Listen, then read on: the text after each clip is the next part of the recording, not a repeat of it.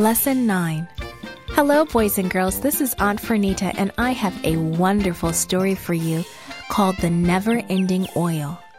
Today's memory verse is from 2 Kings chapter 4, verse 2.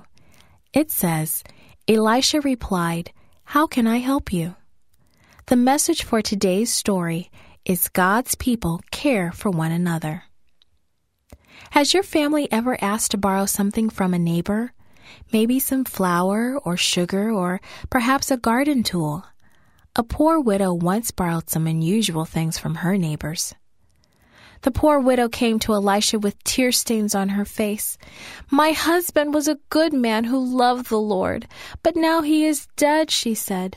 "The man my husband owed money to says if I don't pay him, he will take away my 2 sons to be his slaves." "How can I help you?" Elisha asked gently. "Tell me, what do you have in your house?" "Nothing," the widow answered. "I have nothing except for a little oil." Elisha thought about her need. "Go to all your friends and neighbors," he said, "and borrow as many jars as you can. Then go home and shut the door. Pour the oil from your jar into all the empty borrowed jars." So the widow and her sons filled their house with their neighbors' empty jars. Then the woman shut the door, and she began to pour oil from her jar into the first borrowed jar. The oil kept flowing, and soon that first jar was full. And she poured into the next jar, and she poured into the jar after that. And she kept going, and soon she lost count. She just kept pouring until all the jars were full.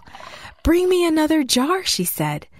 "There aren't any more jars, Mother," her boys exclaimed. "You filled them all." The woman's eyes sparkled. She hurried out of the house and ran to find Elisha. "I did exactly what you said.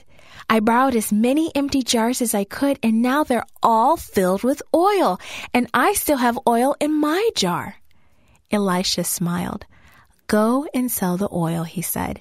"Pay back what your husband owed, and you will have money left over for you and your sons to live on." The widow woman praised the Lord for the miracle of the oil. She thanked God for taking care of her, and she thanked him for Elisha and her neighbors. That day, the widow and her sons learned that they could trust the Lord to take care of them. We can trust God to send the right people to take care of us too. Boys and girls, God wants us to be good neighbors as well. How can you be a good neighbor, and how can you help others today?